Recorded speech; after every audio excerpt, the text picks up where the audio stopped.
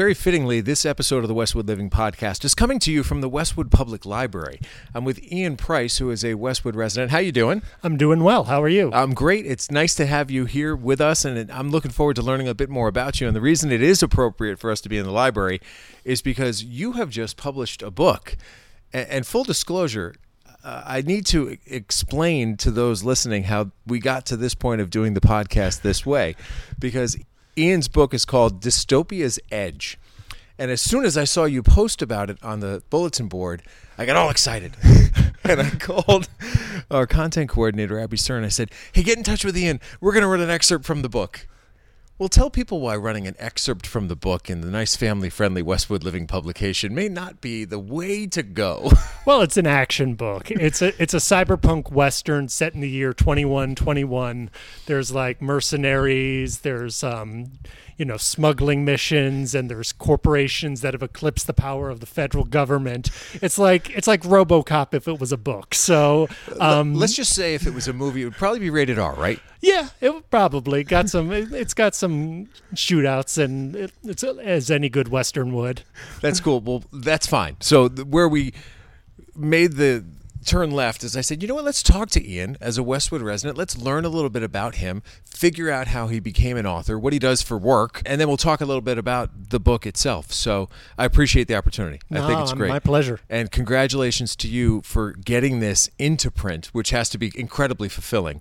And where did it start? How did you get here? How did you get to the point there finally in January of 2023, February 2023, you've got a book, Dystopia's Edge, that's in print and available to people? Well, the pandemic hit, and I graduated Brandeis University back in 2011 with a major in biology, a minor in English. And, I participated in the newspapers there. I did some comics for the humor magazine on campus, and I compiled that before.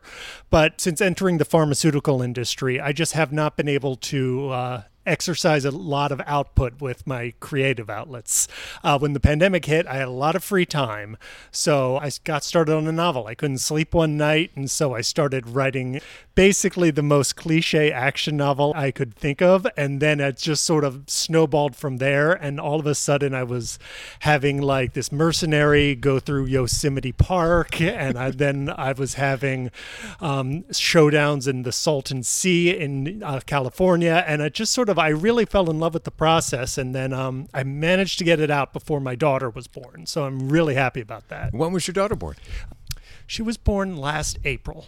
Well, congratulations. Thank you. That changes your life a little bit, doesn't it? It does. Less time for writing, so I'm glad I got this out. Well, I've learned different things from talking to different authors over the years about when they write. So, for instance, I used to live in Detroit, work in Detroit, got to know Mitch Albom, who I'm sure you know and probably admire as a very accomplished author. And one day I said to Mitch, because he had another job, right? He was a columnist for the Free Press. And I said, when do you write your books? And he said, Tom, I go downstairs at 5 o'clock in the morning, and I close the door of my basement, and no one bothers me, and I just dedicate 2 hours a day to doing it. I was like, fascinating, right? You get a little bit of an insight as to how somebody puts together a book. So for you, I know it was before you had your child, but where did you find the time? I know the pandemic set things up a little bit differently, but when did you write? I still have a day job. I work at a medical device company out in Milford.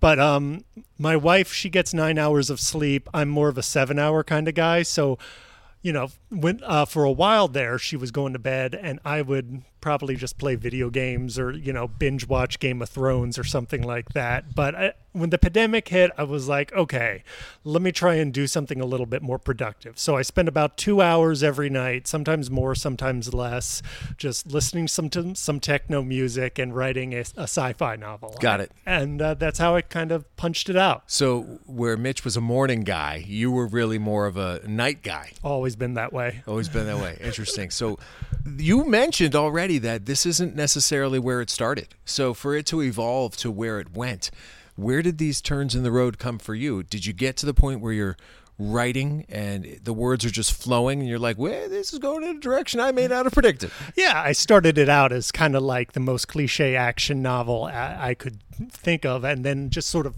through the process, you can't devote more and more time to a project and not sort of, have bits of yourself come through. I started thinking about how I write female characters, and I wanted to handle that because, action novels written by men have not had a good track record with that. I also sort of wanted to consider elements of sci-fi that I was interested in. I managed to, I think, punch out something that I'm proud of. I've gotten compliments from book bloggers that sort of operate in the genre. It's their wheelhouse. But strangely enough, one of the biggest compliments came from my wife's friends at the Thanksgiving party we had. She complimented, some of the things I was working for. And I don't know. I just really enjoyed it. And just sort of when you put a lot of time into it, it sort of evolves and becomes a little bit more than what you were expecting, if that makes sense. I love it. So take me through, for instance, who is the main character? If you could give us a brief summary of what this story is about, Dystopia's Edge. Who's the guy? Who's the hero or the villain or the person who we're most drawn to as we flip the pages? So the main character of Dystopia's Edge is a mercenary named Benjamin Edge. And he's like a gun for hire. He takes like sort of shady jobs for money, and he takes what's supposed to be a simple job, and it all goes wrong. I won't bore you with the genetically modified super soldiers or the Druidic cult operating out of Yosemite Valley. What I will say is he connects with a person from his past, an old partner who was a former drug addict, and he sort of meets up with him and finds that his old partner, Corvin Wire, has kind of turned his life around and become like a good person. And he's taking this job pro bono because he sees that there's something good at the end of it. And they sort of go on this journey together, and they see nature, and there's some colorful characters with them.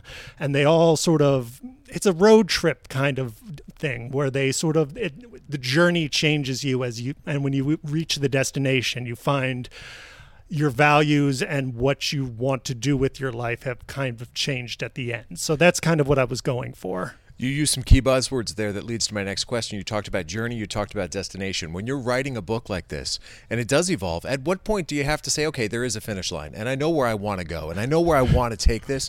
At what point did that become clear to you that that's where I need to go? Well, at the start, it was like the job that Benjamin Edge takes, it's basically a smuggling job. He gets some medical equipment from his corporate sponsor. Weaves into your day job. Yeah, exactly. That he needs to smuggle from one end of the countryside to the other. And I always knew that he'd get from A to B, but it was the stuff that happened in the middle that I had no idea on. And that's where the story took its own life, and where the ending meant a little bit something different than I thought it would. Does that make sense? I love it. Of course, because as you're sort of stuck in your world of writing, you go down these different paths, and you're like, well, how am I going to bring that back? And maybe sometimes you don't. Maybe sometimes the finish line morphs, and that might have happened in this case. Let's talk a bit about the business side of it, because as you write a book, you've got to make the decision, am I going to work with a publisher, or am I going to self-publish this? And you decided that this was going to be a self-published project. Yes. So as you get through that decision-making process, what were some of the key milestones to take you down that road? Well, I do have some friends who work in traditional publishing, and I knew that if I traditionally published the book, I could get some more traction initially, but it would take 3 years of retooling, and I've got a day job, I've got a daughter, so and you didn't have 3 years. And I didn't have 3 years to do that. So I did take the self-publishing route. I do have some contacts in the book blogging community through Dungeons and Dragons back at Brandeis back in the day. And I do have some friends. So I did manage to get some traction with book bloggers, and I did manage to hold an advertising campaign, and I did get some success that way. It's just basically something I wanted to have on my name. It's something I just wanted to get done on the bucket list. I toured Europe, I ran a marathon, and now I just wanted to get a book done before I had a kid. Does that make sense? Of course it does. I think it's great. You set goals, and then you set up the pins, and you start knocking them down. So as the world of print publishing has evolved over the years, yes, someone can literally flip through the pages of Dystopia's Edge. But how about the world of digital, Kindles and people reading books that way. What have you learned about that, and how much of the volume of people reading your book is going to go through that avenue? It's easily the largest source of the revenue. I love the print book. I give it away to all my friends. But most of the sales are through Kindle e-readers and also the Amazon Unlimited program. The Amazon Unlimited program, for anyone thinking about self-publishing a book, sign up. It's basically Netflix, but for books. What happens is you pay Amazon a flat fee and you get unlimited reading, but they actually pay you per page people read. And so that's actually been the largest source of revenue for me. There's just a swath of people out there who are just interested in picking up any new release and just sort of flipping through it using their Amazon Unlimited account.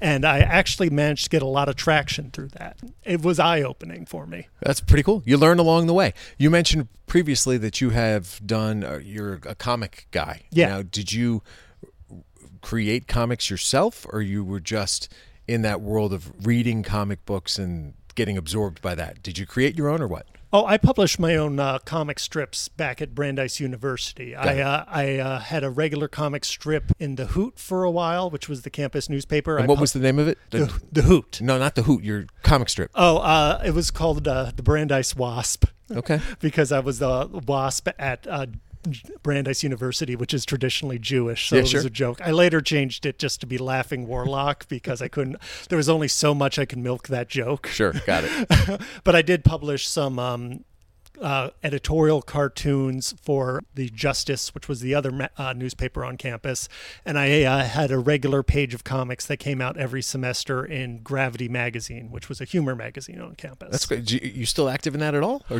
No. Do you miss it? I miss it, obviously. I missed having my cartoons on campus. But the fact of the matter is, when I graduated, I just sort of wanted to pass off the torch to the next group of people. Very cool. What sort of feedback have you gotten from the Westwood community? The Westwood community? It only occurred to me recently to advertise to the Westwood community. Why not? You live here. I do live here, but it's like a very niche sort of, it's a cyberpunk Western novel with like sci-fi and action. So sure. I didn't know if that would be like good to advertise to the general public, but then I posted it on the Westwood Facebook groups, and I actually got a lot of traction through it. So I'm grateful. I hope my neighbors like my novel. Well, sure. I think anybody wants to support those who live near them, and anybody who takes a risk, right? I think anybody who says, I'm going to go do something different, and that's appreciated. I think by the community, it's definitely appreciated. So for me to be able to spotlight you a little bit and shine a light on what you've done, because listen, you put your heart and soul into this thing. I did. This is a huge book. If you look at this book, and I know many of you will read it electronically, but the book itself is 479 pages. So this isn't something you're going to read in a weekend. You're going to be engaged in this for quite a while, but it reads quick. It's not. My brother read it in 2 days, but that's because he was on break and he's my brother. But it reads quick. I'd say it's about time and a half for what it took you to read the Da Vinci Code. Very cool. Well, it's called Dystopia's Edge. It's written by Ian Price, a Westwood resident. I highly recommend that you check it out. Do a little research, and if it floats your boat, perfect. We made a connection, and that's how it all starts, right? Thank you so much for your time. Oh, my gosh, Ian, congratulations on publishing the book. You knocked down another goal in your life. You mentioned that you ran a marathon. Congrats. The Las Vegas Marathon for my bachelor party. There's something wrong about that. I mean, come on. Do you really go out in your bachelor party and say, hey, let's run a marathon? I don't think I would be doing that. So, hey, to each their own. Congrats. You got that done. You traveled Europe, and now you got a book. That's Ian Price. If you've got an idea of anybody else we might talk to here on the Westwood Living Podcast, be sure to reach out to me, tleiden@bestversionmedia.com. This is what it's all about. I'm hopeful just to spread the word, talk about accomplishments, and just spotlight some of our most interesting residents, and obviously Ian Price is among those who qualify. So thanks a lot again for the time and appreciate it. Thank you.